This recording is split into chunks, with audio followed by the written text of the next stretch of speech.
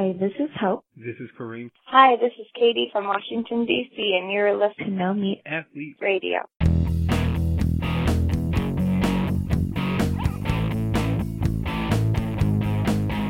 Doug, you are not going to believe this. Oh, man, I can't wait to hear what it is. I voluntarily went for a run the other day. Yes! Yep, I just decided I'm going outside for a run. Wow. I mean, it was a momentous occasion. Just like that, out of the blue. And I don't do that. I don't just go for runs unless usually the way it works is I would decide that I'm going to do a race, and then I'd be like, okay, I got to start running for that, and then, spend a year getting ready for it. But this time I just went for a run. I just went and did it because I thought it would feel good. So what was it? Was it the beautiful blue skies or a nice breeze or anxious legs? It was crushing stress. And I said, I got to just go out and move and do something. That's good. I'm sorry that it was under those circumstances. But I'm glad you turned to the run and not the bottle or something like that. Yeah, well, I've been doing that too. So I turned to the run and the bottle. Okay. But no, it was hopefully the run first and then the bottle. Yes, that was the case. The bottle's been the past 9-10 months. Okay. Not really controlled. But anyway, it was good because I always read about that stuff, of course, that for stress reduction, and I always knew that it was kind of a good thing for me to do, that I just tended to be a little bit happier if I ran. I mean, Aaron would point that out to me sometimes. Hey, you need to go for a run. But I really, really noticed it. So I think I mentioned a few episodes ago maybe last episode, that I have a coach who just sort of, business type coach, but other sort of personal development things. And his name is Ravi Raman, and he's really good. But anyway, he was telling me, he was helping me kind of put together some things. But stress had just been under from the book Out of Stock thing and just lots of other work. And I don't know, for some reason it has really stuck with me. And even as I've sort of moved past that, like mentally, like, I don't really think about the book being out of stock day to day, and it's coming back soon. I just like mentally, I don't really stress about that, but that stress is like still in my body. I can just feel it. I toss and turn at night, and I don't even know why I'm stressed. And it's like, I don't know. That was a big thing. So it has stuck with me, and I was like, I just need to find a way to actually start shifting this again and get back to my old self. So he said, like, you need to treat it like a prescription and say, I'm going to run all the time, and I'm going to do meditation, and I'm going to do this, and like have 5 or 6 things and just do them. Like do them like you, even when you don't feel like it, just do it because it's going to be good for stress. So what was nice is that I really noticed the difference. I came home, and that evening was like the first one in a couple weeks that felt like really normal and good and relaxed, and I could just go to sleep normally and all that. So, awesome. So have you run since? Yes, I ran. I think I ran 3-4 times in a row, days in a row, and then just went to Florida. Actually, so another bit of trying to de-stress. Came to Florida with my mom, thinking I'd come to the nice weather. But we've had torrential downpours for 3 days now, so didn't get that. But still, a little break has been good. And I have not run here because I was going to run, but the downpours have kept me in. Yeah. But I'm feeling it. I want to do it. I don't know. I found it addicting how well it worked. That's great. That's great, man. I'm really happy for you. I am. Thank you. Appreciate it. And I think it was for mental health reasons that I started running before my 100-miler. It's just like I wasn't really in any good space to start training for something. Didn't feel like it, but I started running because I just sort of knew it would be good for my brain. And it got your mojo back. And it built the base, because it built that base up without, like, I guess when you're kind of running for that type of reason, like, it's like there's very little pressure to start thinking about doing hard workouts or beating yourself up because you can't run like you used to, because it's that type of thing has always been hard for me. And I think a lot of people, when you get back into the gym and you realize you can't lift nearly what you used to, and similarly running, you realize you just don't have what you used to as far as endurance or speed. So that actually has worked well, because it's like you're not really focused on that if you're just going out for the de-stress sort of mental health aspect of it. And then you gradually build this base and you gradually get back there without having thought about it. Yeah.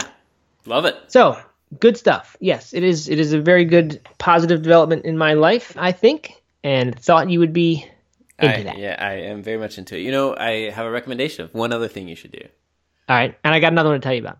Oh, good. But go for it. I hope it's the same thing. That'd be cool. I'm sure it's not. For Mother's Day, I got Katie a session in a sensory deprivation chamber. Have you heard about these? Done it. Is that flotation? Yeah, in the dark. Yeah. Where you put like the... We've talked about this on the podcast before. You and I have? A couple times, I think. Oh. Never, because didn't somebody want to be on the podcast? Someone wrote a book about this, and they pitched us on it, and we were like, how can anyone have a book about floating in salt water? We're not doing that. So we didn't do it. But then you did it? I don't remember that at all. There's no part of me that remembers that. I know I talked to Jeff Sanders about it, and I'm pretty sure we talked about it on the podcast, but I could be wrong about that. Okay. Well, so did she do it? She did it, and she loved it, and now I'm going to do it, and I'm just super stoked about it. Yeah, it's fun. It's it's not fun, but it's like strange, of course. Right. Obviously, for obvious reasons. For those who don't know, you sit or you lie down in water that has tons of salt in it. Maybe quite literally tons of salt. Actually, a ton. Lots of salt. It might be. I don't know. Yeah. Lots of salt dissolved in it, so you float like a cork on top of it, and it's dark. And in theory, you can't hear anything. The place I did it, you'd hear a little bit of noise from some other stuff, but not much. And and so you have no sensory input or very little. Yeah. Oh, and if you stay still in the water warms to your body temperature, or maybe cools to you. I don't know what it is, but they told me you kind of exist then in this little bubble of water that is the same temperature as your body, and then you can't really feel that either.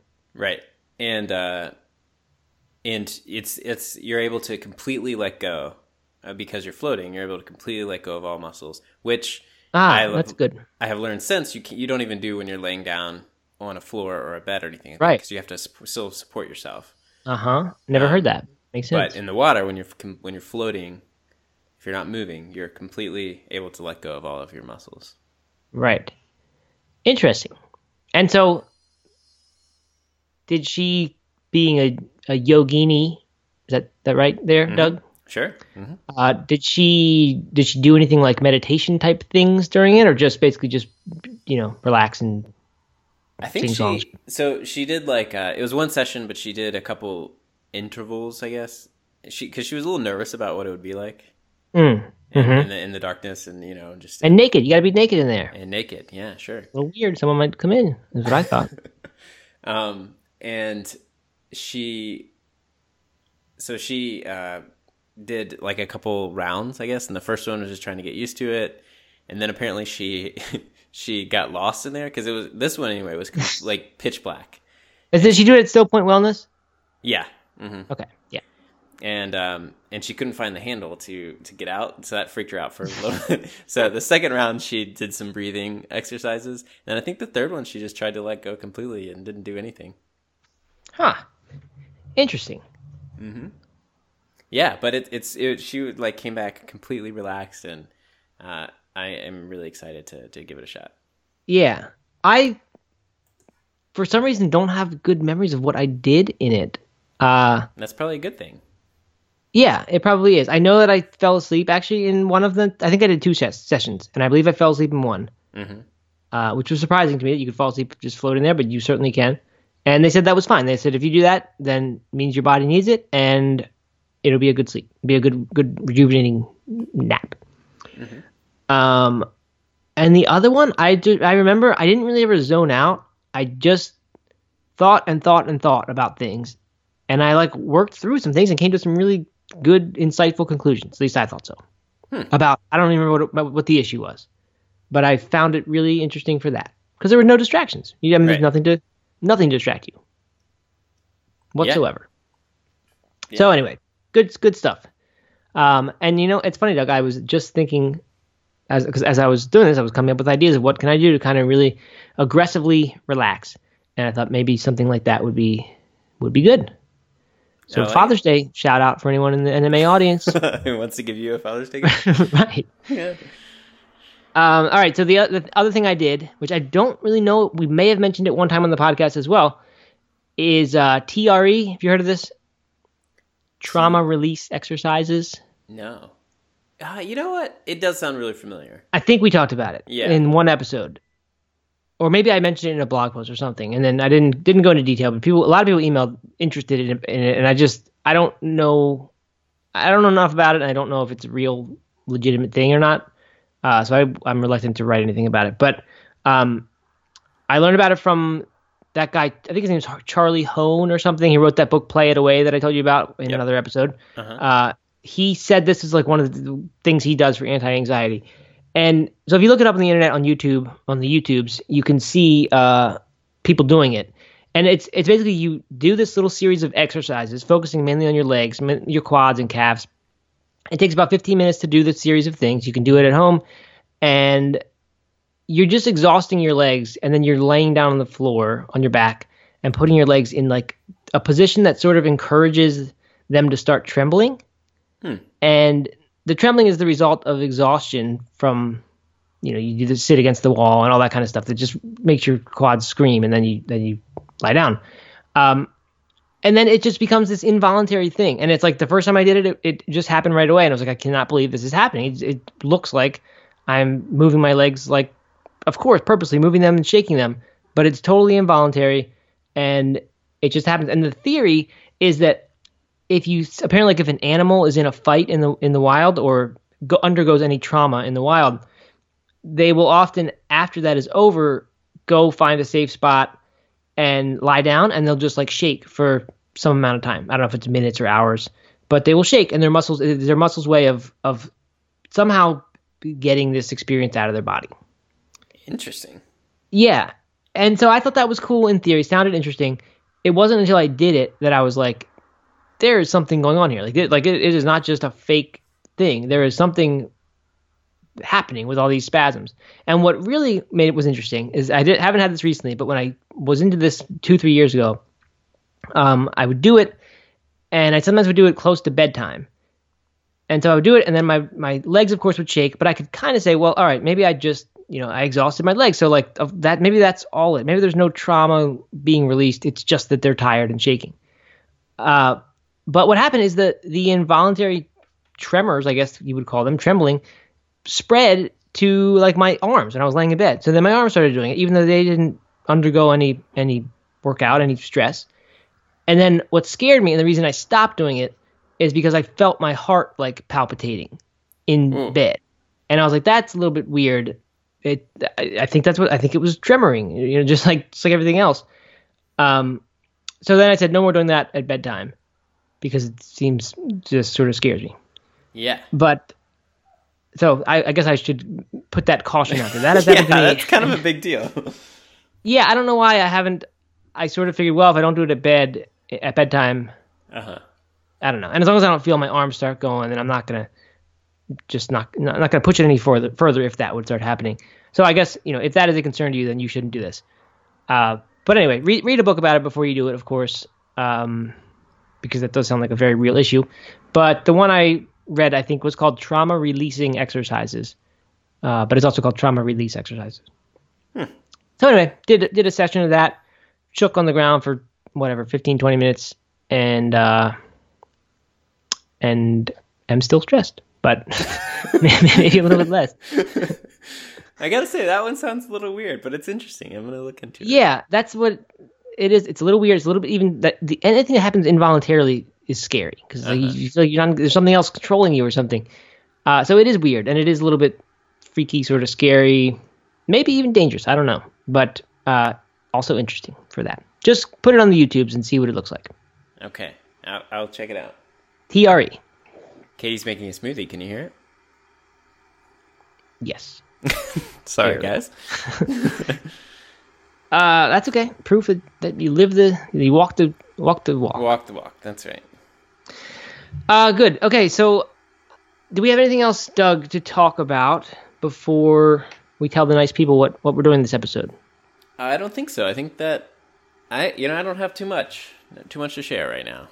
Okay, maybe we will revisit this topic as a how to relax, and we'll have some ideas for relaxation. I'll tell you what has worked and what hasn't worked as I go through this. I would like that. That's a good one to revisit. I think, because we all have varying levels of stress, but there are always going to be, no matter, even if you're like a stress-free person, there are times when life just gets a little crazy. Yeah, that is what, I've always considered myself a very, very low stress, laid back person. And I am. I don't get angry very often or anything like that. But this episode, this thing has left a mark, and it's something I'm fighting. But first world problems, right? Good problem to have. Everyone tells me about the book. Yeah, I'm just now realizing. I don't want to punch. Oh, go ahead. Sorry, you don't want to. I said I love when people say that. I don't at all feel like punching them when they tell me that this is a good problem to have.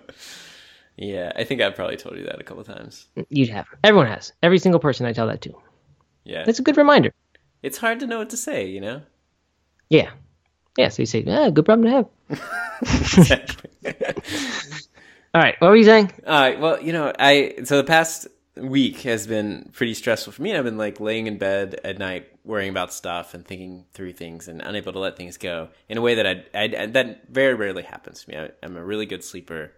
Mm-hmm. Don't have that problem, and I'm realizing right now that it's probably, or it could be in part because I am not really running since you rock. Interesting. I have gone back to a little bit of runs, but they've been with the stroller, not in the woods, and they have been no more than like 3 miles. Right. Wow. Well, it sounds like that certainly could be part of the problem. Yeah. So I got to run. Totally. Good. Go for it. I'm glad we figured that out. Hey, I totally forgot something. A major announcement. Erin, so remember I told you I was kind of supporting her now? Yeah. Interesting that as soon as I start running... Major announcement. Major announcement. I was saying it's interesting that as soon as I start running, I forget my support role when I forget about her major announcement. So she ran the Asheville 10K this past weekend. Awesome. Which was a nice time. I had the kids. First time I think I've done that with both kids, because first time she's run a race that we all attended. Last time we were at a baseball game for Holden. So we all attended, all watched her run, which was fun. The kids loved it, and I really enjoyed it. It was at the Asheville Half Marathon day, so they just the half marathoners left 3 minutes ahead of the 10K runners. And so Erin ran. It was tough course, big hill in the middle of it. People were coming in like slower than I expected 10K, and it was reasonably well attended. So like, I don't know, just seemed like it wasn't like 5 people in the race. I think it was 500 or so, and it was it's a tough course. So she finished. I didn't really think anything of it. I thought, hey, that's good, great. She's back. Came in 56 minutes or something. I thought, okay, that's good time on a tough course. Because she'll be the first to admit, she's never, like, fast running has not been her thing. She's been about endurance. She's done some marathons. Never has paid too much attention to speed. And we got home, and she's on the winner's page. She got 3rd place in her age group. No way. Yeah, which is amazing. I think she was 3rd out of, 45 women in her age group. Oh, that's awesome. Yeah, and she was 24th overall, not of all women, and I think there were, 320. So she was, in the top 7% or something. Whoa, Erin, congratulations. That is cool. I know. I was blown away. I was very proud. And I don't really know what to chalk it up to. And I don't think she does either, because she hasn't really done a lot of speed work. I've kind of convinced her she's been doing a lot of kind of the single speed running as she's gearing up for a half marathon and then a marathon. And it will be her first since we've had kids, so it'll be 7-8 years since she's done one. And so I would kind of convince her she should get out of the single speed running thing, do some tough days and then do some really, really easy days. But she's really just started that in the past few weeks. So it's I don't know what to attribute it to. And neither does she. I just wonder if it's diet. It could be. Absolutely. It's so easy to point to that. It has to be. I think that there's no other. I think we have just proven that it is diet and that there's no other possibility. Yep. And therefore, plant-based diet is the way to go for everyone. It's the way to go. If you want to win your age group, get in the top 3 podium age group, you gotta go vegan. There you go. So I don't know. Where there's smoke, there's fire, Doug. That truly might be it. That is awesome. I'm really excited for Erin that she both is doing this and really knocking it out, but also she's running well. Yeah, totally. So she's going to be doing a half marathon, I think, in Boone, which is quite a hilly course, as you, Doug, would know, as a graduate of App State. Yeah. Do you know the name of that school? Is that right? Appalachian State. Yeah. Yeah, I knew that. Yeah, right. No, Boone. That course is going to be gnarly. She's going to like that. I think it really is. But yeah, so it'll be good. So she's going to do that, and then a marathon in October if all goes as planned. And I am looking forward to continuing my support role. It's enjoyable for me. Are you going to go out to Boone to watch her? Yeah. Oh yeah. I canceled. I got invited to a good work thing out in California at the home of John and Ocean Robbins, like I did last year, and said, not this year. Gonna be supporting my wife in a half marathon. Awesome. Which is tough because I really would love to go out there. Right? But I also would love to do this, so that's what I'm doing. All right. Okay, good. Well, now we can get to what's going on today. So we have basically given a free episode of Matt and Doug's show. What we had planned to do, so that we didn't have to, not so that we didn't have to record, but because we had this nice, we did a Q&A session for No Meat Athlete Pulse, which we'll tell you what that is in a second. That I thought was very good. It was just a nice kind of typical us. It was a podcast extended into a live Q&A session. Basically, it was the same dynamic, and I think people in the Pulse, the members of Pulse, get that now and they're into it. And it was just a fun time. It was good, and we figured the podcast listeners would like to hear that Q&A session. And so that's what we're doing. We are going to play the replay of that. But if you want to go see it, you can just go watch us at nomeatathlete.com/watch. WATCH. Right, Doug? That's right. Yes. So you can go there, you can see the question, and I think you'll be able to see, even see everybody's the chat as it happens. So you can, you won't, if you type in the chat box, it will not appear, just so you know. No, we're not trying to trick anybody here. And we're not pretending it's live, but you will see them go up, these comments go up as if they were, it's a replica of the real Q&A. That is cool. Good. But if you don't want to do that, you can just listen to it. You don't need to see us. I mean, there's no visual, nothing. We don't have charts or anything that we're pointing to. It's just us. You get to see our smiles. Yeah, totally. Talking heads. You get to see me smirking that one time while you were talking, and then you say, "Hey, man, what are you smirking about?" And I was thinking, yeah, that's something funny. Which is revealed in the Q&A. So anyway, you can do it either way. You can watch it, you can listen to it, whatever you want. I think it probably went an hour or so. Yep. So that's why this episode will appear so long in iTunes or in whatever your podcast medium of choice is. Pulse, though, for those who don't know, we've kind of just recently brought back the No Meat Athlete Academy. It accumulated all this content month after month, and we finally said, "Hey, this is a big deal now. We're gonna start talking about it again." So that's going on right now. We're doing a little $1 trial offer. You can join Academy for a full month at just the cost of $1, and then after that, it'll turn into the regular price month to month. If you want to see that, it's at nomeatathlete.com/trial. And the Pulse thing, which is new, but maybe of particular interest to podcast people, is like the community side of that. So it is basically under the Pulse umbrella. We're putting the Q&A session with me and Doug, one a month, and then one a month also with me and Sid Garza-Hillman from Health Made Simple and author of Approaching the Natural, and clown type guy. He's been on our podcast. He's like our buffoon character, the lovable buffoon.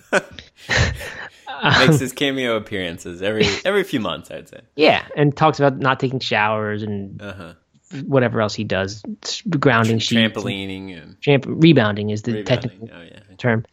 Yeah, so that's it. And then we've got a Facebook group happening as well, and we have a weekly newsletter that send out each week now, because it's a weekly newsletter, so we send it out each week, which was a tough decision whether we should send out the weekly newsletter daily or weekly or monthly. We ultimately settled on weekly. Yeah, we settled on weekly. Yeah. Anyway, has like a bunch of links to our favorite recipes from around the web that week. No Meat Athlete approved, and that's what Pulse is. It comes now with all the content that's in the Academy. So I'd say most listeners don't know what the Academy is. Should we just do a little elevator pitch for the Academy? Yeah, I guess so. Without making this work, I didn't mean for us to give a big pitch here. It was sort of like, hey, go check out what we're doing in the Academy with this Q&A session. But I guess people need to know what it is.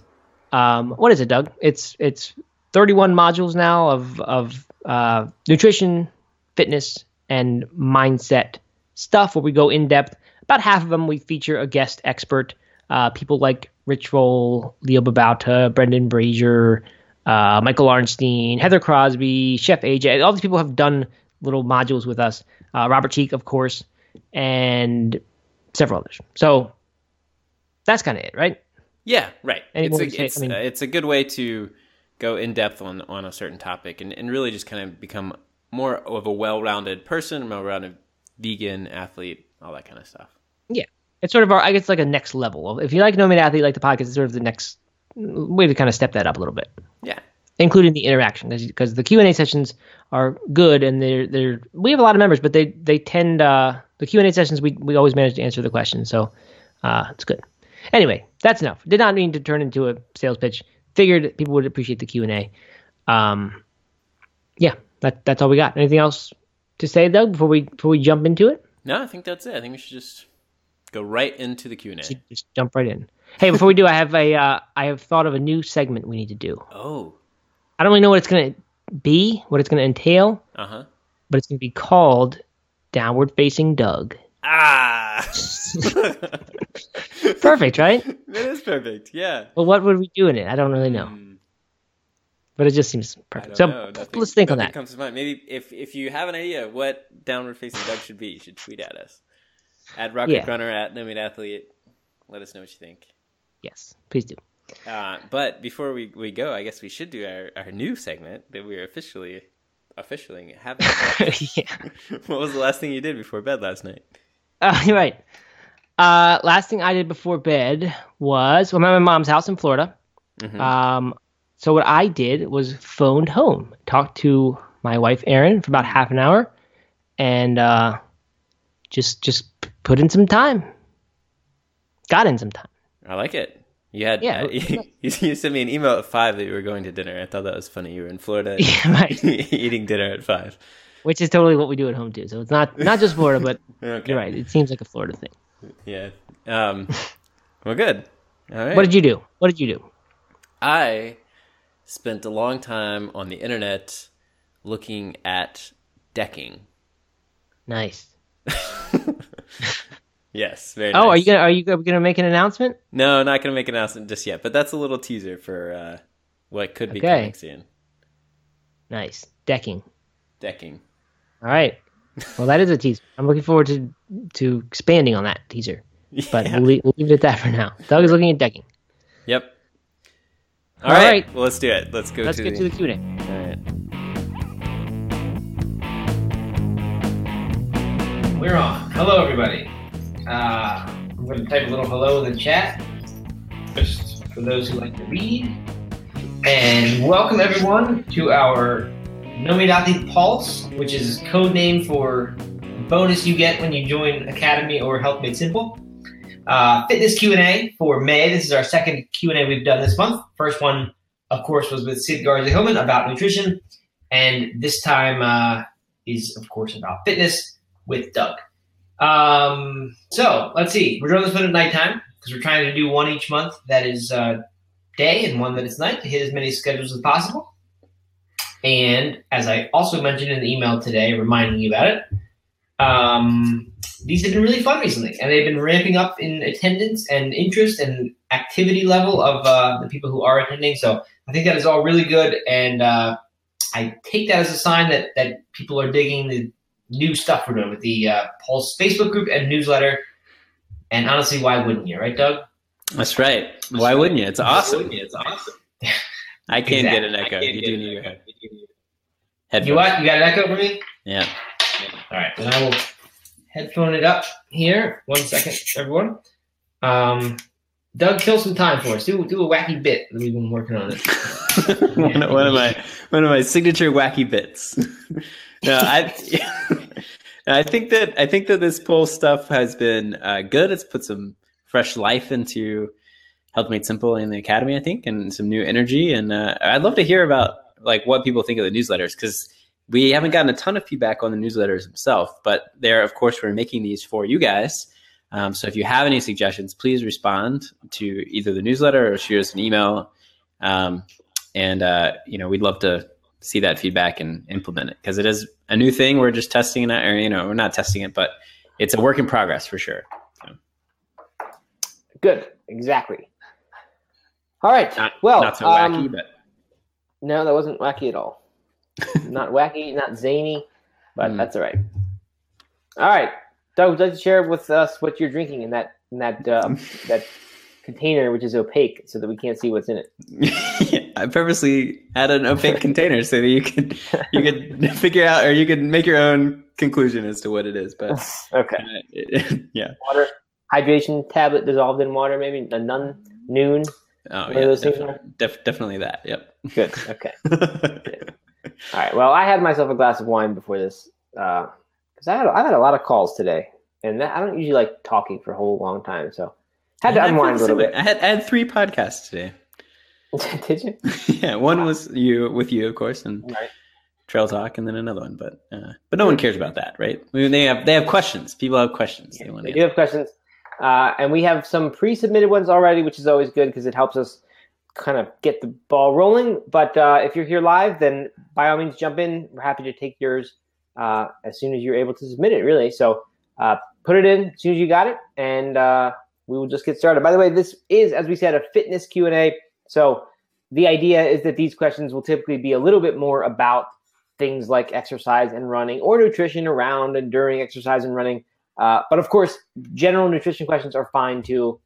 And on the nutrition Q&A that we do with Sid, you can ask exercise questions then as well. Sid is an ultramarathoner. Doug is vegan. So there's a lot of crossover on all these. So anyway, that's the idea. Ask me whatever you want, but we're kind of just hopefully staying mostly on that one topic. All right, let's take first one that was submitted ahead of time. And I guess things are working because no one has complained or anything. So I'm thinking the sound and video is working. But if not, just let us know. All right, first one says, let me find the name real quick. It's always nice to give it a little name shout out on these, and I can never really figure out how to do that. I'm so good at computers and technology. You're probably the most technology illiterate person who works in the internet world that I've ever met. That's probably true. All right, we have no first name on this one, but her email said, well, I'm not gonna guess her first name because she didn't put it for a reason. He or she didn't put it for a reason.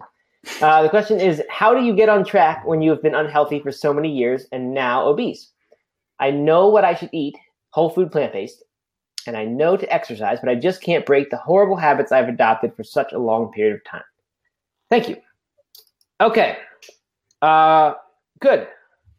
Nice, easy one to start with. Little softball, but it doesn't feel easy for her, I bet. No, I was kidding. That actually is not easy. I mean, we can give a general answer, and that's easy to do. But yeah, exactly. For the individual, it's a very hard situation. Like anyone who has a habit they've wanted to change, an unhealthy habit that they've wanted to change for years and years and years and hasn't, that becomes a monster in your head. And I don't mean to make light of that at all. So,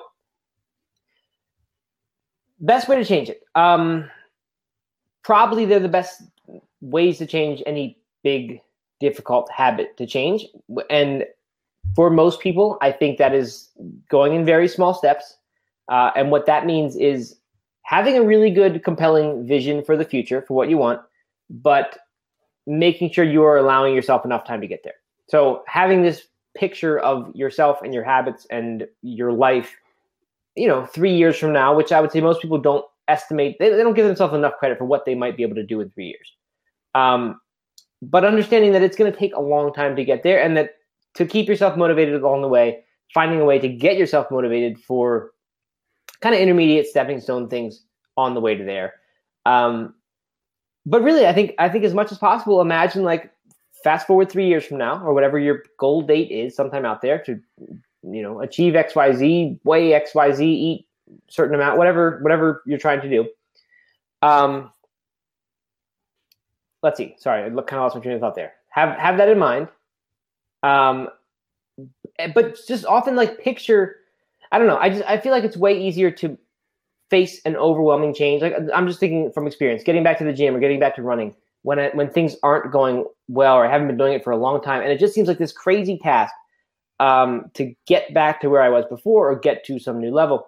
If I could put myself in that position 3 years from now and think about looking back, then it doesn't seem like that much effort or that long a time if it takes me 3 months or 6 months to really start to gain momentum. It seems like, okay, that like in the moment, that seems like a long time, a 3 or 6 month kind of build up with really, really small steps developing habits. But if you think about looking back on it 3 years from now, when you've made all these successful changes, taking 3 or 6 months to kind of get the ball rolling in the big scheme of things is kind of insignificant. So use that sort of idea to help you to take the smallest steps possible. And then figure out what is the smallest possible step you can take. And when I say smallest possible, I mean the smallest step, I guess I should say the largest step that you think will be absolutely no trouble whatsoever to do. Sid, who does our nutrition Q&A each month, he starts some clients with drinking a glass of water first thing in the morning. That's their first small step. I think he said something, he's given examples about having people add a stalk of celery, a single stalk of celery to their dinner, and have that be their first tiniest step to getting themselves to, back to eating well. And I know this is like ridiculously small. It's not going to make any impact on your weight or your energy level or any of that stuff. It's just not going to do anything. But it is going to start to crucially teach you that you can trust yourself and that you can follow through on tiny commitments that you make. And when we have these giant habits that have lasted for years and years and we haven't been able to break, we have this huge story in our head that says we cannot change this. And every time we set out to change this, we fail and we let ourselves down. So I think the first step is starting to change that story. And that's what the small steps thing does so much. So from an exercise perspective, it could be running for 2 minutes. It could be getting outside the door and tying your shoes and taking a step off your porch. And like that literally could be truly literally your first step, your first small step in doing this, and do it for 7 days in a row.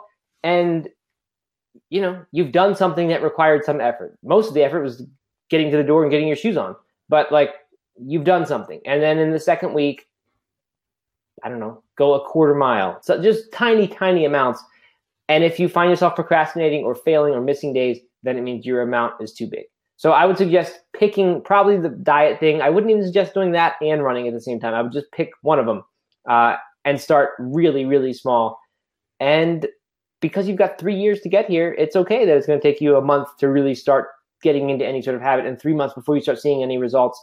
But if you can kind of trust the process and know that you're making changes and because you can feel different in your head, even if not yet in your body.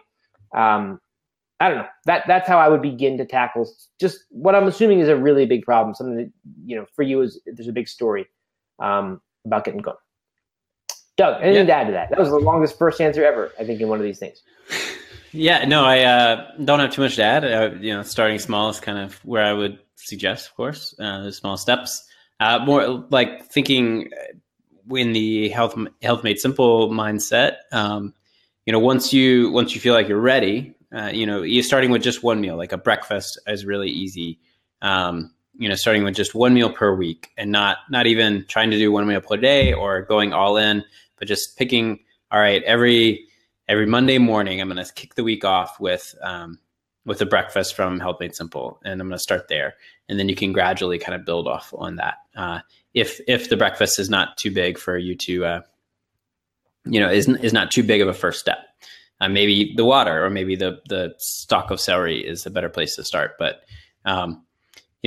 just start small. It sounds like you know where you need to go. So, and what you need to be doing. And it's just a matter of getting out and doing it. But don't feel like you have to go in 100% from the beginning. Yeah. And I should add, I guess, that like there is a certain group of people, a camp, and I kind of sympathize or their argument resonates with me, who say like, go all in, I'll just do it because you'll start to get the fast results that way. And 2 weeks in, you'll have lost a certain amount of pounds and you'll be feeling great because you went whole food, plant-based overnight and you committed to it. And that's true. Like if you can make it, if you think you can last 2 weeks or a month, then you might kind of shortcut the whole process by jumping right in because you start to get positive results and that hopefully gives you positive feedback and then helps you to do it, makes it easier. But unfortunately, most people don't last that long. They fail before results begin to occur.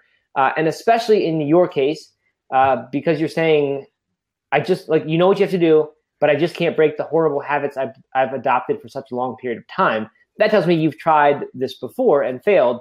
So I would now say try what most people don't try, which is just being really patient, kind of having some restraint and just doing a tiny, tiny bit at a time, taking this long-term 2 or 3 year view of the goal, and realizing that the first month or two, like, it's fine if all you're working on is getting your head, building the habits in your head.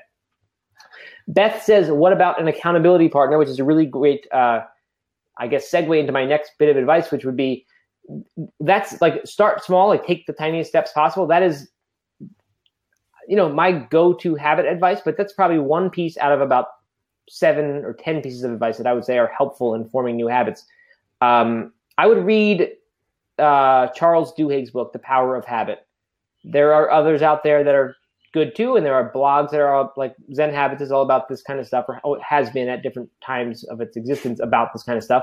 And they have all the concepts there, but just having an understanding of what it takes to make changes. One thing of which is an accountability partner is a really, really great thing, or accountability in general, however you can create that, whether it's via a partner or a group who kind of checks in with you.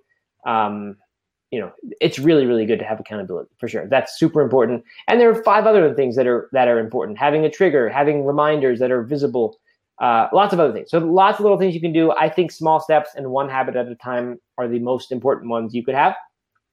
Both of which, by the way, require patience, and that's what most people don't have when it comes to this.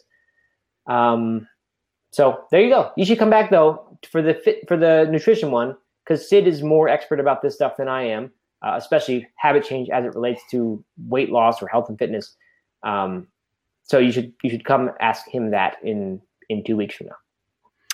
And you might be able to find someone who wants to be an accountability partner with you in the Facebook group. So you can reach out. Perfect. Somebody might join you. That is a great point. And if you write that question in there, there's a good chance we will highlight it in the newsletter and then send people to it, which we're trying to do. Okay. Good question though. Very good question. Nancy, who is here live, says, I'm using your small step habit change method, which I love. Like, I should point out, it is not mine, as much as I wish I invented that and earned a little bit of it's a fraction of a penny every time someone used it successfully. But no, it is not mine. I'm now drinking 64 ounces of water daily. Any reason I need to spread it out throughout the day, or can I get it over with by noon? I would probably spread that out. I mean, like, I don't think you're going to hurt yourself drinking 24 ounces or 64 ounces before noon, although it's possible. I mean, there's a lethal dose of water where if you drink... Yeah, I think it's way more than 64 ounces, though. It's way, way more. Unless you woke up at 11. Yeah, exactly. But I just think whatever the benefits are that water is giving you, I think you basically will urinate those benefits out by 1 p.m. if you're drinking them by noon. So I would spread that out throughout the day. I don't know. Just because if it is doing something like flushing your system out, which I don't know if water does that. I mean, certainly it's good to drink water. I don't know if that's a literal benefit or not. You would think that would kind of be good as an ongoing thing throughout the day rather than just Well, I think hydration is really good for your skin. It's good for your metabolism. It's good for your immune system. It's good for everything pretty much. But if you chug it all before noon and then just kind of coast with no liquids or only coffee or wine or something like that, then you're not getting the hydration benefits throughout the afternoon and into the evening. So you're kind of having this huge block where you're not really taking much water. So I would definitely recommend spreading it out. And you may find that you can actually drink more than 64 ounces if you spread it out. Yeah. Like if you drink 32 in the morning and 32 in midday and 32 in the evening, I wouldn't do 32 in the evening, but that you can probably get more than 64 if that is truly your goal. But if that's a first small step of a habit change, wonderful. That's really, really great to get, because I know most people don't. Most people drink, 64 ounces of Coke during the day from the big gulp. So that's awesome. Fun fact, Doug, from Dr. Greger's book, How Not to Die, he says there that coffee and beer actually hydrate you. Which I'm guessing what he's doing is calculating just how much of a diuretic effect alcohol has versus how much liquid is in those drinks and how much water you're taking in just by drinking those things. I can't understand, though, if you drink beer all night and wake up the next day and you don't drink any water, I feel like you're just completely dehydrated from that. Yeah, I would agree there. The cotton mouth you have in the morning after a bunch of beers. Right. So I don't get it. I do trust Dr. Greger a lot. I don't know how he came up with that or what study he was saying. He did say that red wine is the and I assume liquor too. They are the drinks that dehydrate you because they don't provide enough fluid per amount of alcohol. But beer and coffee apparently. How would that be any different than white wine? Oh, did I say red only? Yeah. Oh, I don't know. I ignore white wine. I just don't recognize the existence of white wine.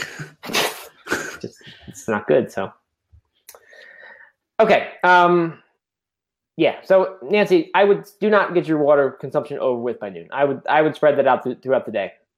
But I mean, if that's a giant hurdle, yeah, great. And if that's a giant hurdle for you, then, and it's going to ruin things or put you off track, then just keep doing it in the morning for a while, and just, I don't know, do 63 and 1, and then 62 and 2, and each day you can shift 1 ounce towards the afternoon, and then you'll get it. I mean, that'd be a small step way to do it. An annoying step, I think. And in a month, you'll be doing exactly what you want. There you go. Okay. Next question. All right, this one is specifically for Doug from Alexa. Alexa. Don't say it too loud. Good thing you have my headphones in. Alexa's who I ask questions of, or is what I ask questions of. Yeah. Alexa's broken. Oh, see, Alexa's probably so sick of those jokes. Oh, man. I'm sorry. Yeah. Yeah, I'm sorry too, Alexa. Okay. Doug, I have 8 weeks to train for a marathon trail run after Ironman Boulder. The trail, congratulations, that's cool. The trail run had 12,000 feet of elevation gain. She might mean has, because Ironman Boulder wouldn't have that trail run in it, right? Or have a trail run in it. So she must mean has. 12,000 feet elevation gain. Are there any specific workouts you would recommend I incorporate into my training given the limited time and post-Ironman fatigue? 12 weeks? 8 weeks. 8 weeks. Mm-hmm. Well, so with the Ironman, I'm still getting an echo. Is that from you? Is that from? I don't really know what that would be from. Could be from me. No idea. I don't hear it. So hopefully people don't hear it either. Okay. All right, good. I would definitely take the time with the Ironman, you're going to have plenty of basic level fitness and even running fitness. You're going to be in good shape after the Ironman. So fitness is not, general fitness is not a huge concern. So I would take the time to recover properly after Ironman because you're going to need it. That's a really big event and a big strain on the body. I would take 7 to 10 days of really minimal exercise to kind of allow yourself to recover properly from that. And then I would really hit the hills. I mean, I think that if you're not training for 12,000 feet of gain, then that's gonna put a big strain on you. So I would, both the up and the downhill. So I would hit the vert. I would go up into the mountains as much as you can, and have several 4,000 or 5,000 foot days where you're just trying to get as much climbing and descending in as you can to make sure that you get that descent as well, and not just the climbing. And that would be that. So that would be my focus. I would have a few key strategic long runs. So if you have 8 weeks, let's say 2 weeks are spent mostly recovering, 2 weeks to kind of taper. So I'd use those 4 weeks in the middle to really focus on long runs that have a lot of climbing and a lot of descending, and then do some hill work instead of speed work throughout the week. So I would replace any sort of speed work you're doing for Ironman with hill work. There you go. Kill the hill.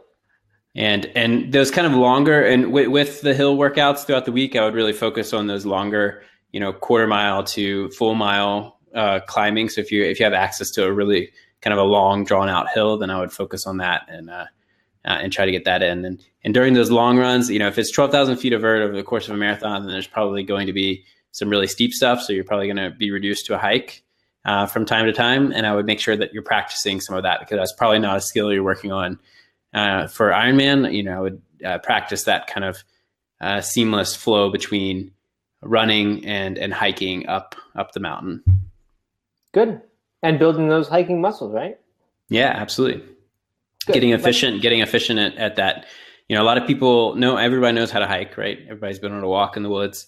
But a lot of people don't know how to effectively power hike in a way that they're conserving their energy. They're using less effort, but still moving pretty quickly, not just kind of strolling, but really moving with intention. And the best way to do that is to learn how to practice it and get those muscles firing. Yeah, it always feels good to pass someone on a hill hiking up it in a race, like an ultra. I just feel like I'm not putting any effort forth because I'm walking and I'm just passing people. Not that I'm that great at it, but when it happens, it feels good to me. The best is when you're hiking and you pass somebody who's trying to run. That's the best. When you see them just like... It's all about other people's suffering. The more they're suffering, the better, right? Yeah, exactly. No. Of course. So, all right. Is that good enough? You think, Matt? You got anything to add to that? No, I don't have anything to add to that. I don't think. I mean, that's a burly marathon. 12,000 feet of climbing over the course of a marathon. Isn't that what your race just was recently? Yeah, but that was over the course of 100K. That's what I mean. That's a long way, and there's a lot of it. I know. Yeah, that's what I'm saying. That's a really tough race. So she's going to be going up and down basically the whole time. Yeah, and so I would really focus on those climbing and the descending muscles, because I think a lot of people kind of ignore that part because it's easy. It's much easier to go downhill than it is uphill. But that's really, I mean, if your quads aren't ready for that, then you're going to take a real beating, and that's kind of it'll come back and bite you in the hindy when you're 20 miles in. That's an important point, because if you don't even realize, even if you didn't realize that and you thought you trained pretty well, you still could, just crash down the hills and feel like you're just bombing, and bomb down the hills and feel like you're doing awesome, and then you just die at mile 18. Right. Quite possible. I've done that before. All right. Alexa has another question. It says, Matt. So she had one for each of us, which is nice. Last piece of so as not to mix us up or anything or have any disagreement. The last piece of being able to become vegan for me are eggs. That's interesting and good, because a lot of people, it's cheese. In fact, everyone, it's cheese. They just said they can't give up cheese. So egg seems like fairly easy compared to that. Sadly, I don't like tofu scrambles. Can you recommend another savory breakfast item that I can smother on hot sauce and ketchup? Because let's be honest, that's what most of us do to eggs anyway. Yes, I can recommend a few savory breakfast items. I was never much of an egg eater, so I will preface it with that. That means I'm not an expert on egg substitutions for normal eating. But I am a fan of savory breakfast, and I really like Southwest style savory breakfast. So refried beans would be really good with hot sauce. You can put them in a breakfast style burrito, which might involve potatoes if you want. You could also skip the refried beans, do a microwaved or boiled or whatever you want, or cook it ahead of time and just have the potato in your refrigerator and put that in a burrito, or just eat that with salsa dumped on it. This also works really well as a dinner, but I just feel like those Southwest flavors, they just work for breakfast for me. And they're really good. So I don't know. The beans probably nutritionally are better than the potato, but I don't think potatoes are anything to be feared or shy away from. And if you ate a white potato every single breakfast, I think that would still be a pretty darn good breakfast. So let's see. Other things. Also, I will add, you can learn to love tofu scrambles. You just will, because you'll be vegan for a while and you'll stop eating all these rich, and not that there's no rich vegan food, but you just stop getting used to rich food all the time. And, I think your standards lower as far as what tastes good. Other people like to call that your taste buds adjust, or your palate adjust. But I feel like eventually standards lower. For like gourmetness, my standards have lowered, and I still love going to a gourmet vegan restaurant. But I can throw together food and eat it for health reasons, or just not even that, just kind of like because it's food and it's good and it sustains me. Like, I don't know, I don't have as high standards as I used to. So keep that in mind. I really like corn. I got into a phase where I was making corn tortillas. This goes along with the refried beans and the Southwest thing, but I was making corn tortillas myself, and I would heat those up for breakfast and just dip them in hot sauce and put other kinds of beans, like black beans sometimes. with salsa, and avocado works really nicely on those breakfast days. I don't know why, it just goes really well. A little bit of fruit on that Southwest plate also is very nice. So those are a bunch of ideas. They're not fast, but the potato idea certainly could be fast. Potatoes, canned black beans, in a makeshift burrito type of thing, that can be pretty quick as a savory breakfast. And there's a bunch of stuff in the No Meat Athlete cookbook as well. Something called the Daily Grinder, which is a nice sandwich that involves tofu, but it's not a tofu scramble. There's a hummus, a breakfast savory hummus recipe in there that is hummus, but kind of meant for breakfast more than anything else. I shouldn't say it's savory hummus; it's breakfast hummus. Of course, it's savory, but just a little bit different. So those are some ideas. I don't know, Doug. I know she asked me. Do you have any other breakfast savory ideas? Oatmeal. Don't forget oatmeal. You could make savory oatmeal quite easily. Yeah. I really like the potato idea. I think tofu scramble is kind of all about how you season it. So if you season it properly, or not properly, but if you season it in a way that you like, then it'll taste a little bit better. Right. And also, we've been doing a lot of like tempeh sandwiches, which they haven't been for breakfast so much, but you could certainly make them for breakfast and add some flavors that are appealing to you in the morning. Mm-hmm. But just like open face sandwiches with avocado and tempeh and tomato or something, pretty good. Yeah, very good. Another recipe just came to mind for me from the No Meat Athlete cookbook, which is olive chickpea waffles, and that recipe was shared in our cookbook sample recipe blog post a few weeks back. So if you just look on No Meat Athlete and probably 4 posts in, you will find that recipe. And waffles and pancakes turn out to be really good kind of time-saving breakfast because it turns out I didn't know this until I had kids, but you can make those all in advance, throw them in the freezer, and then breakfast time, pop them in the toaster for 5 minutes, and they turn out like totally fine. They're just really good. So you didn't know that you can have frozen waffles? No, never knew that Eggo existed or any of those frozen waffles. I just didn't know you could do it yourself. Frozen pancakes then, Doug. I didn't know you could do frozen pancakes, but you can. And I don't know. I never thought of homemade waffles that you could freeze them. I figured Eggo.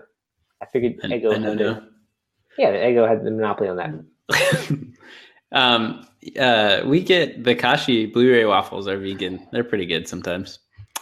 Good. You're in a pinch. But they're sweet. I don't know. Is your waffle recipe sweet? Olive chickpea waffles. No, not sweet at all. Savory. So you can dump ketchup and whatever else on there. Hot sauce. All right. All right. Thanks for your questions, Alexa. Avocado toast. One more. Avocado toast. Make toast. Spread avocados on it.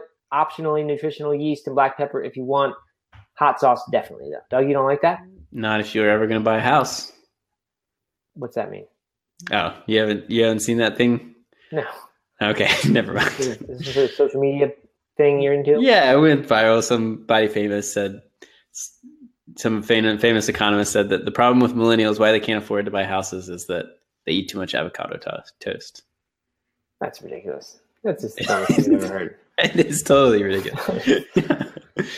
No, I love avocado toast, and throw a piece of tempeh on it, and you have my suggestion from earlier. Yeah, there you go. All right, good. And all kinds of good vegan bacon recipes that are out there now with shiitake mushrooms as the base. Mm-hmm. Look that up. I guess you wouldn't put ketchup on them, but maybe you would. But they're really good. Hot sauce. Yeah, you can do hot sauce on it. Okay, let's move on. Beth says, no echo. Okay. I thought she was talking about the Alexa conversation again, because those are echoes, the things, but no, she was talking about the echo that you reported. Okay. Thanks, Beth. Live one from Samantha says, I'm training for my second marathon in October and have doubled my mileage since last year. I am having trouble figuring out how often to take rest weeks. I'm not experiencing any injury, but do go through running slumps every few weeks. So, how often do you take a rest week? I assume with a rest week, she means a typical sort of in-training week where you reduce your mileage by, 25, 35% maybe. So it feels like a really easy week, even if you're still putting in 30 miles. But compared to 45, it's a lot easier. When I was doing training programs that incorporated those, it tended to be every 3 to 4 weeks is when those would fall. And some runners I think really benefit from them. Others I think are driven crazy by them and just don't like that. I don't know. Doug, what do you think about rest weeks? Yeah, I think rest weeks can be good, especially if you're injury prone. They're really good, and I typically schedule them every 4 weeks, so one per month. So 3 weeks of building, and then kind of 1 week there you take a step back, and then kind of start back from where you were before you took the rest week to continue to build. But if you're not having any injuries, then I would say 5 weeks is probably a good time to kind of cut back a little bit, reduce a little bit, just to kind of give yourself some time to recover and reset a little bit. But it sounds like you're not dealing with any injuries, just a little bit of fatigue. So, 4 to 5 weeks is kind of where I would recommend without knowing any more information. Okay, good. I wonder, when I train for marathon, Samantha, I have a plan that tells me exactly what to do and when to take rest weeks and all those other things. So I'm guessing if you don't, then you're kind of making up your own plan, which is fine as long as you are confident in doing so, or adapting another one to work in rest weeks because they're not there. Doug, would you think typically just simply a reduction of mileage is all it really takes? Like, should you lessen your tough workouts and just do all easy miles, but keep the mileage fairly high? Or do you think just kind of doing what you're doing, but 80% of it? Yeah, no, I would take a full rest week in that you're really reducing everything. So not just your mileage, but the intensity of those miles as well. So, if you're doing 2 tough workouts per week plus your long run, then I would say maybe 1 mediumly tough workout, something that just kind of gets the legs firing a little bit in a way that, stresses you and kind of brings you up to that tempo effort or something like that. But nothing that's going to be super intense, and reduce that to only 1 instead of the 2 that you are doing, if you're doing 2. So yeah, definitely not just a reduction in miles, but a reduction in effort as well. And I will say that if you're feeling a lot of fatigue throughout, every week or every other week, then it could be that you're going a little bit too intense on a weekly basis. And I would just make sure that you are taking advantage of rest days throughout the week, every week. So making sure you have some time, at least 1 day, maybe 2 days, where you're mostly taking it off, if not entirely from exercise, then at least from running and doing some sort of cross training, some sort of low impact cross training, and then making sure that you're also using your recovery days properly. So maybe the Sunday after your long run, you can go out and run, you can do some active recovery, but making sure that that's really easy, even easier than your typical easy run would be. Okay, good. I was trying to think of other things to add about the running slump deal every few weeks, because that seems like quite a lot of running slumps. So maybe the rest weeks would actually help you quite a bit there. Just giving you time that you're not running to kind of wish you were running, or just get a little bit of space, like Doug and I just talked about on the yet unpublished podcast this morning about some space taken. And it tends to benefit a lot of people. Also, don't forget about mixing it up. You can just, if it's the second marathon and it's not that exciting because it's your second marathon, and we talked about this recently on a is published podcast, I think it was last one, about how it's kind of hard to do the same thing again if there's not like a new reason to do that for a lot of people, like a new goal or a new whatever. Like to just do something you've already done, a lot of times that original drive isn't there, even though it seems like it should be. So that could be happening as well. And if that's the case, I would just urge you to think about how you can make it seem totally different or exciting or a new challenge or something like that. You could totally do that. Maybe it's setting a new time goal. Maybe it is setting run the whole thing goal. Who knows? But think about different things you could do. When I get bored, there are lots of little fixes and band-aids you can apply, just varying your stuff that you're doing. But ultimately for me, it ends up coming back to I need a better goal that's a better fit for kind of where I am right now. So I don't know if that's what she's saying. If she's doubled her mileage, then she must be doing something right. Yeah, that's a good point. And if she's doubling her mileage, then she probably already is training for a faster time. Yeah. So it's probably not just that it's the same goal. Yeah. But good luck, Samantha. Yes, definitely good luck.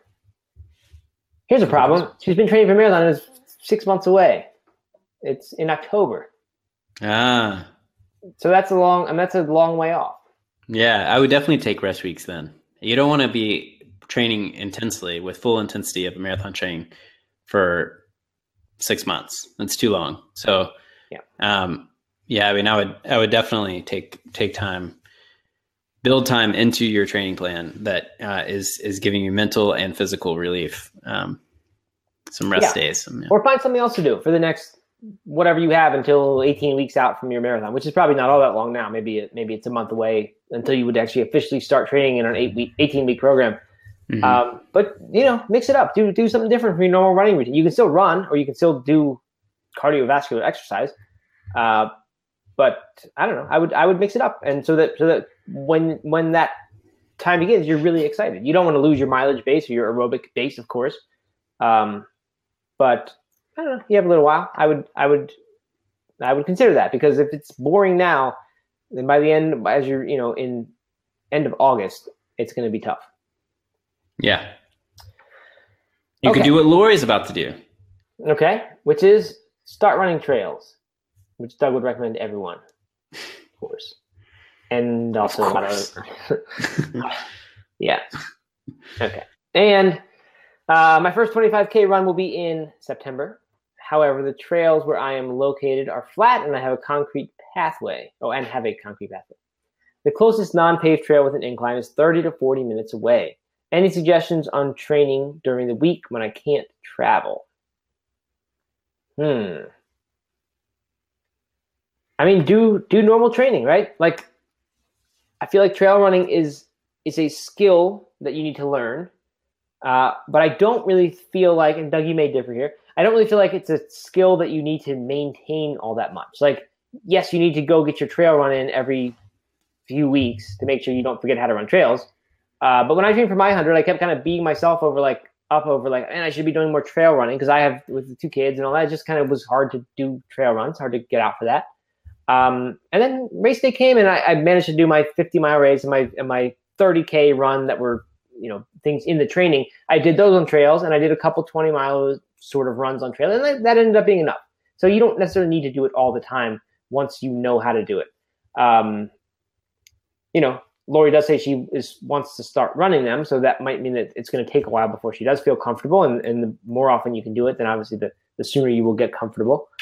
But I would just do the trail stuff on weekends, and in the week just keep doing whatever you're doing, your speed work, your concrete pathway trail, or your easy runs. That'd be my suggestion. Yeah, I think that's pretty good. I would definitely get on the trail as much as you can, even if it's a flat trail, if you have access to a flat trail, just so you can get comfortable on the dirt and with rocks and roots and other obstacles. But if it's hills that you're most concerned about, I do have a couple things, a couple ideas that you can do to train for hills, even if you only have flat. And that's, the first one would be to you take advantage of anything you do have access to. So if you have a large stairwell, something like that, or a staircase that's outside that is 2 or 3 flights of stairs, run up and down those a couple times a week. Do repeats on that to simulate some sort of hill workout.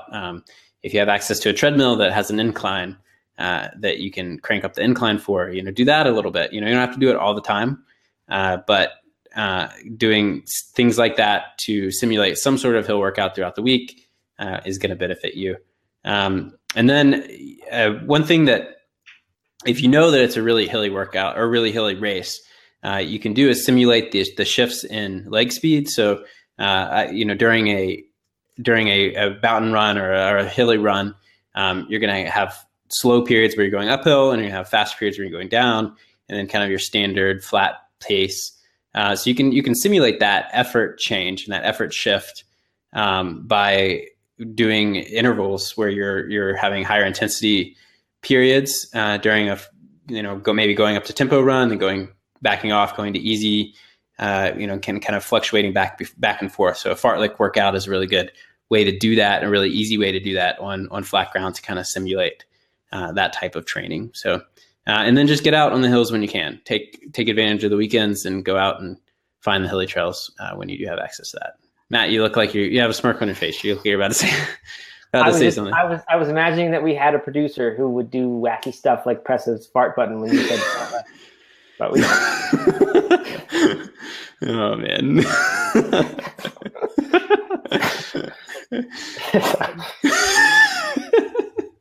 All right. So I mean, that's what I would do. I would try to simulate hilly running as much as you can by using whatever you do have access to, even if it isn't actual hills. And do leg strength exercises too. If you're worried about your quads not being strong enough for uphills or downhills or your hamstrings, something like that, then do some exercises.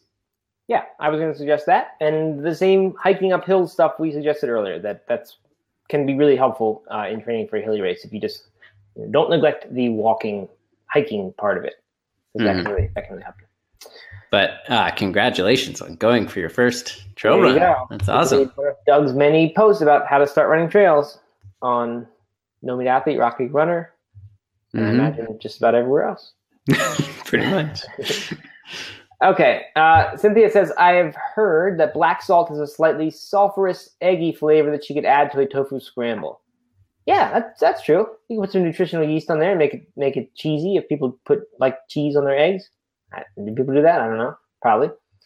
I don't know. Smothered. I've had smothered and covered Waffle House style. Or is that hash browns? That's hash browns. Never mind. I don't know. Who knows? I don't. I've had a little bit of black salt in my day, and I don't know that I've noticed that, but I'm not exactly refined palate when it comes to salt, so who knows? Man, I can't imagine anyone wanting to add that to something. It seems like a terrible flavor to add to your food. Like I feel like people like eggs because they're eggs, but does anyone like the that rotten egg smell? I don't know. Maybe I guess they must. If you're into it, why if not? people buy black salt, then they must. All right. But good tip though, Cynthia. Jennifer says, "How do you work with your?" Are there no men here tonight? Haven't heard one single man.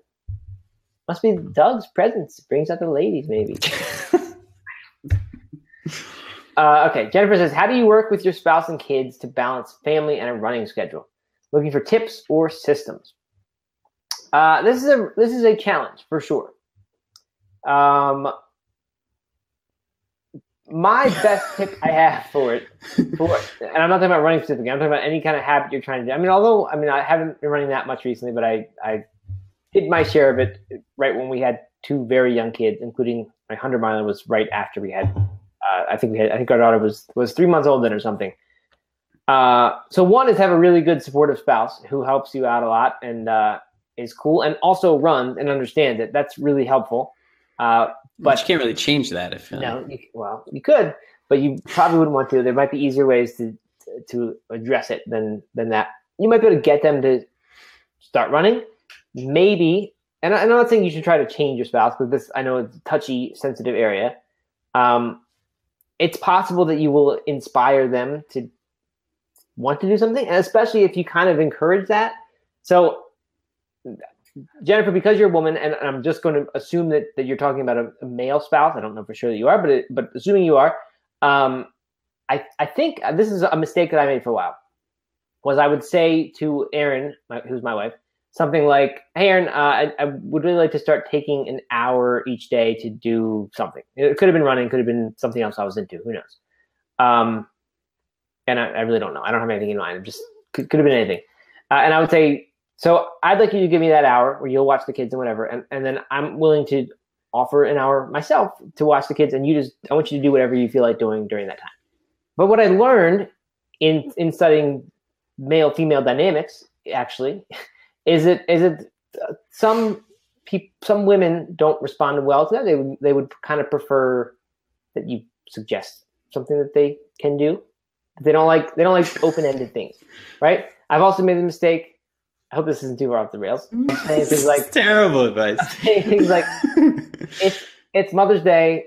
Today's your day. We'll do whatever you want. Just let me know, and we'll make it happen." That's not for any men who are obviously not here. That's not the way to give a Mother's Day gift. Instead, you plan something out and you say, "Here's what I have planned, and I'm whisking you away to do this great thing that I have made." I would imagine that most women here, not all, most would agree that that's a nicer gift than like, "Hey, here's total freedom to do what you want." Whereas I think I'd prefer the total freedom to do whatever we want idea. That seems that seems fun to me. So anyway, the point is, I don't think that method works all that well, depending on your spouse. But I think maybe if you say, hey, husband, if assuming it's a man, I need this hour a day to do training, and I'm in return going to give you an hour a day to do whatever you want. I think that would work particularly well. That would just be my hunch. But you can't judge what that want is. If it's just sit and play video games and be lazy and eat Doritos, you gotta be cool with that, and like that's fine. So I wouldn't judge or expect that. So anyway, that's the beginning of my 2 cents. Do you have anything to add to that? I'm sure I can put together something better than that next. Yeah. My first piece of advice is definitely to communicate what you want to do and not just start it. And then also communicate the why you want to do it. So if you want to, or if you're training for a marathon and it's really important for you to run this, communicate with your spouse why that goal is so important to you, and what's sparking that interest, and so they can help understand it. And then hopefully be a part of the process and invite them to be part of the process, whether that is running with you or whether that is being your accountability partner or I don't know, somehow engaging in the process the best that they can. And then the other thing I would do is offer up, and this is what, Katie and I are dealing with right now with a newborn, or I guess she's not really a newborn anymore, 5.5 months, but an infant is that really, there's somebody has to be with her all the time. So when I want to run and when I need to run, I'm making sure that it's at a good time for her. So that maybe that, or for Katie. So maybe that is before Katie and Eliza wake up. So pretty early in the morning, or while Eliza is napping, finding times that and being flexible with my schedule, my workout schedule, in a way that then doesn't totally put all the pressure onto Katie and make it, totally inconvenience her in the way that would if I was just like, all right, every day at 4:00 I'm going out for a run. So being flexible in that and kind of being mindful of when you're doing it. And also I think she sees the effort that I'm putting into making sure that I am being cautious and being aware of what it does to her when I go out for a run.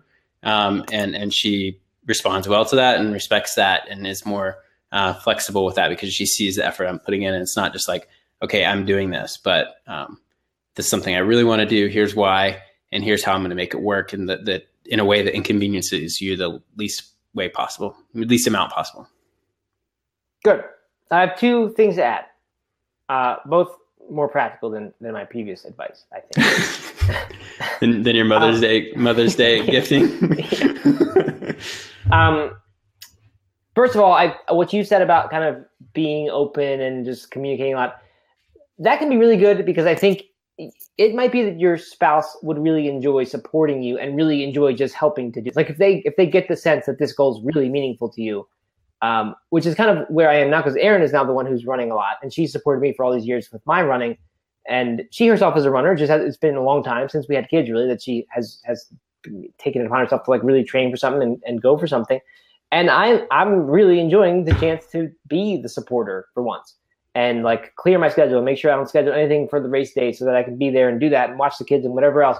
And it's actually fun. And it's fun because I know how much it means to her. So it's a really good thing. So I would say make sure that openness is there. You don't just assume that your spouse is going to hate the fact that you are doing this, because he or she might really be into the fact that you're doing something that means this much to you. So that's one thing. Second of all, we've only really focused right now on intramarital relations and how do you make sure all that you don't rock the boat too much. As far as practical tips or systems to do things with, especially with kids, don't rule out the idea of running when it's dark out before people are up or after they're in bed.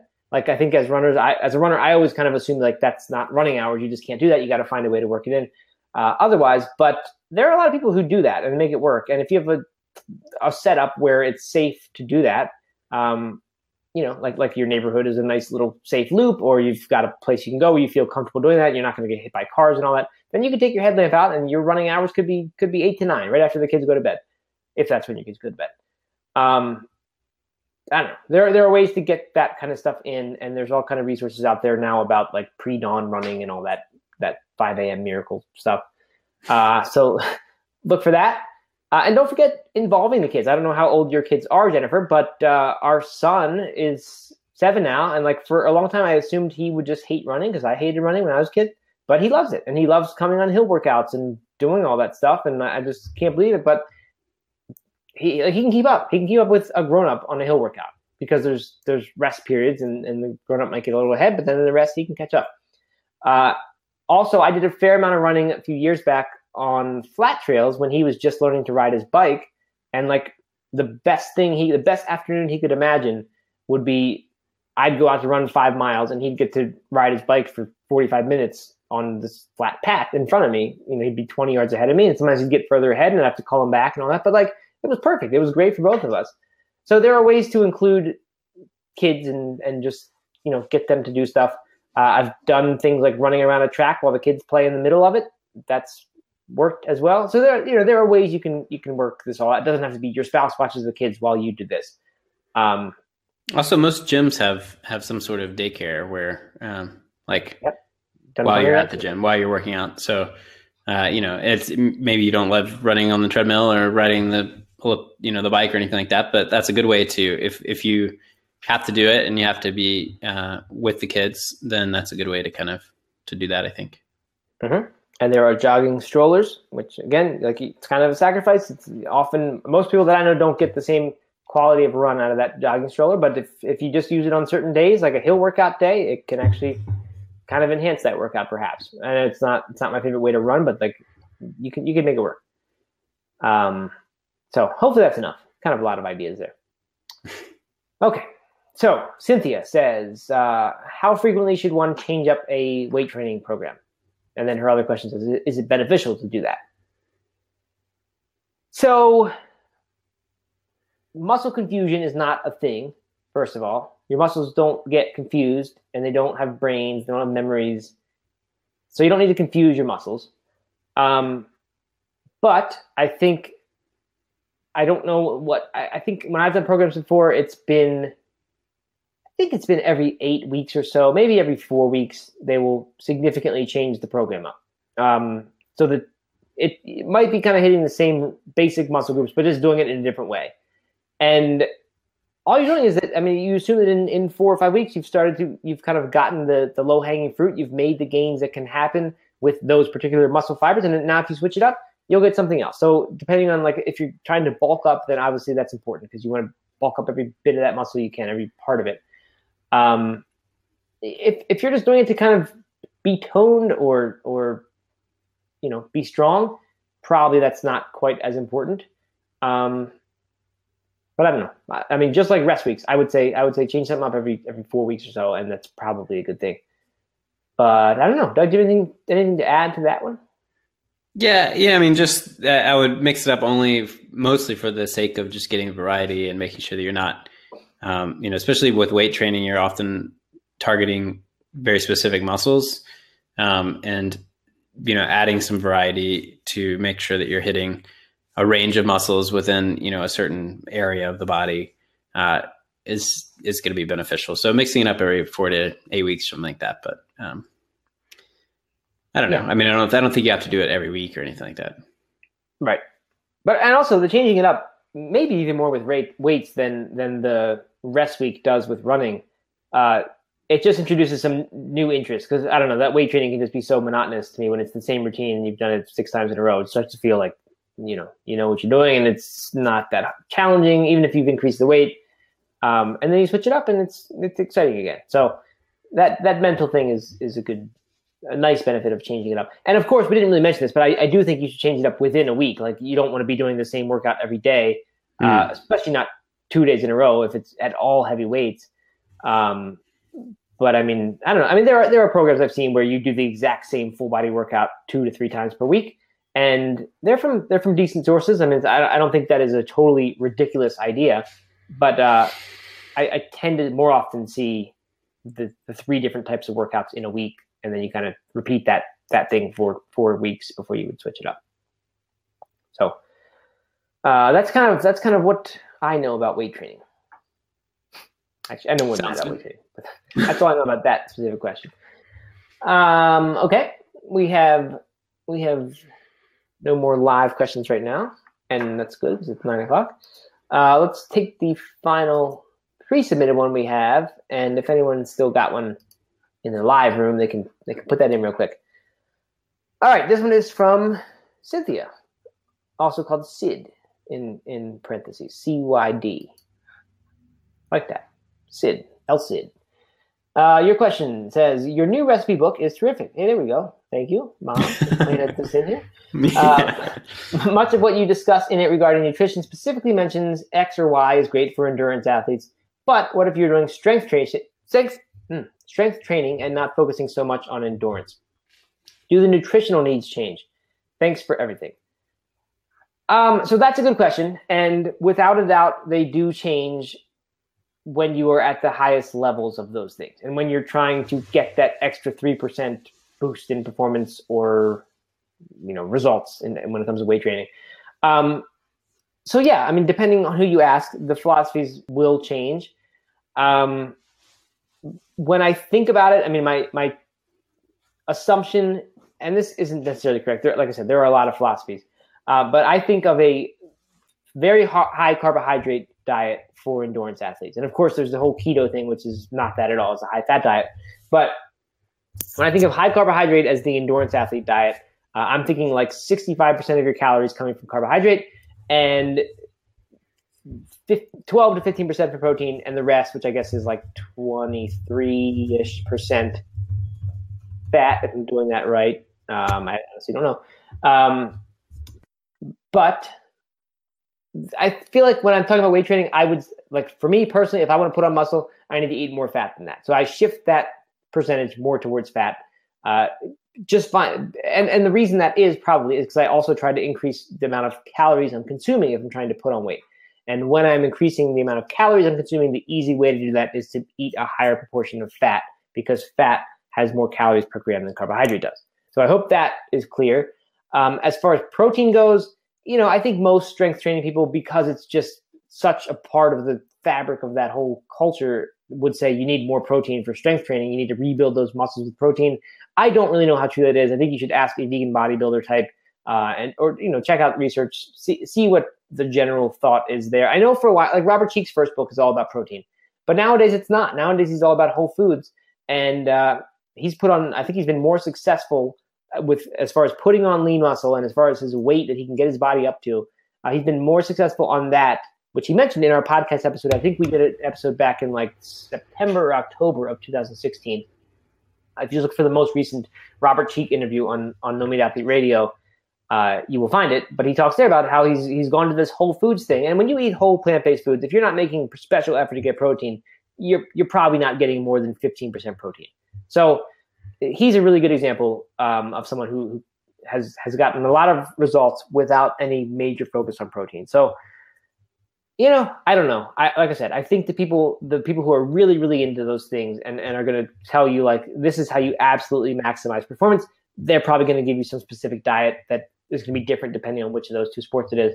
But I don't know. I'm just not sure. I think if you just eat good whole foods, in that high carbohydrate range, that 65% carbohydrate range, maybe even getting higher if you want, I think you're going to have good results with whatever you're doing. Sorry about that. That actually is my mom. You should answer it. It's a text about a tornado warning that we were having in Nashville, which she considers it her responsibility to warn me when we have tornadoes coming, even if it's miles away and I'm 36, but what are you going to do? So I don't know. Doug, give anything to add about nutritional needs? By the way, Robert's book, Shred It. He's got a new one coming out at the end of this year, I think is the goal. But his most recent book, Shred It, by Robert Cheek, is a very good one. Just has some really, really good stuff in there for someone who wants to eat a whole food plant-based diet without too much processed stuff. It's just a good book for that. So I would highly recommend that one. And by the way, he's going to be coming here. He's going to be coming to the Asheville Vegan Fest, doing a book signing with me and co-author Stephanie of the No Meat Athlete Cookbook, and staying here for a couple of days with me. So we're going to do a podcast live and in person. Doug, you are welcome to be a part of that if you like. So So I will ask him that question if I remember to do it and see what he says. Because he himself has done some good endurance stuff in his day. He's set some sort of 20-mile course record somewhere. So anyway, that's what I think. I think for most people, it doesn't matter. If you eat a whole food diet, you're going to do pretty well with either of those sports compared to eating a bunch of processed junk. And if you're eating plant-based, that diet's going to be somewhere around 65% carbohydrate, likely. And I think that's going to work pretty well for either one of those things. More calories. I'd eat more calories if you're trying to put on muscle, and eat less calories if you're trying to lose weight. Doug, anything to add? Sounds good. Nothing to add. That sounds good. Okay. So that's it. No more questions. Okay. Good. All right. Then pretty good timing, Doug. We wrapped up 9:06. Yeah. Thanks for coming, everybody. Yeah, thank you. These things are, like I said, they've been very active. A lot of people asking questions and filling the time so that we don't have to, which is nice because you wouldn't want us filling the time. That's what we do on the podcast every day. Is just find a way to fill 40 minutes. That's not true. That's not true. I'm just kidding. All right. Anyway, thank you for coming, everyone. Thank you for participating. Very much fun. And yeah, guess we'll talk to you in 2 weeks. All right. All right. Bye. Bye. You know, Doug, we are going to fill a minute or two while I wait before I hit the end button, because sometimes when I hit this end button right after we wrap up, people say it cuts off early. Well, people are thanking us, so they know we're wrapping up here. Yeah, that's true. Well, we'll give the nice people a little bit of filler for a little bit. We need this is when that bell will chime and says, "Okay, now you can safely tune out of No Meat Athlete Radio. We're going to just fool around and talk about nothing for the next 20 minutes." Yeah.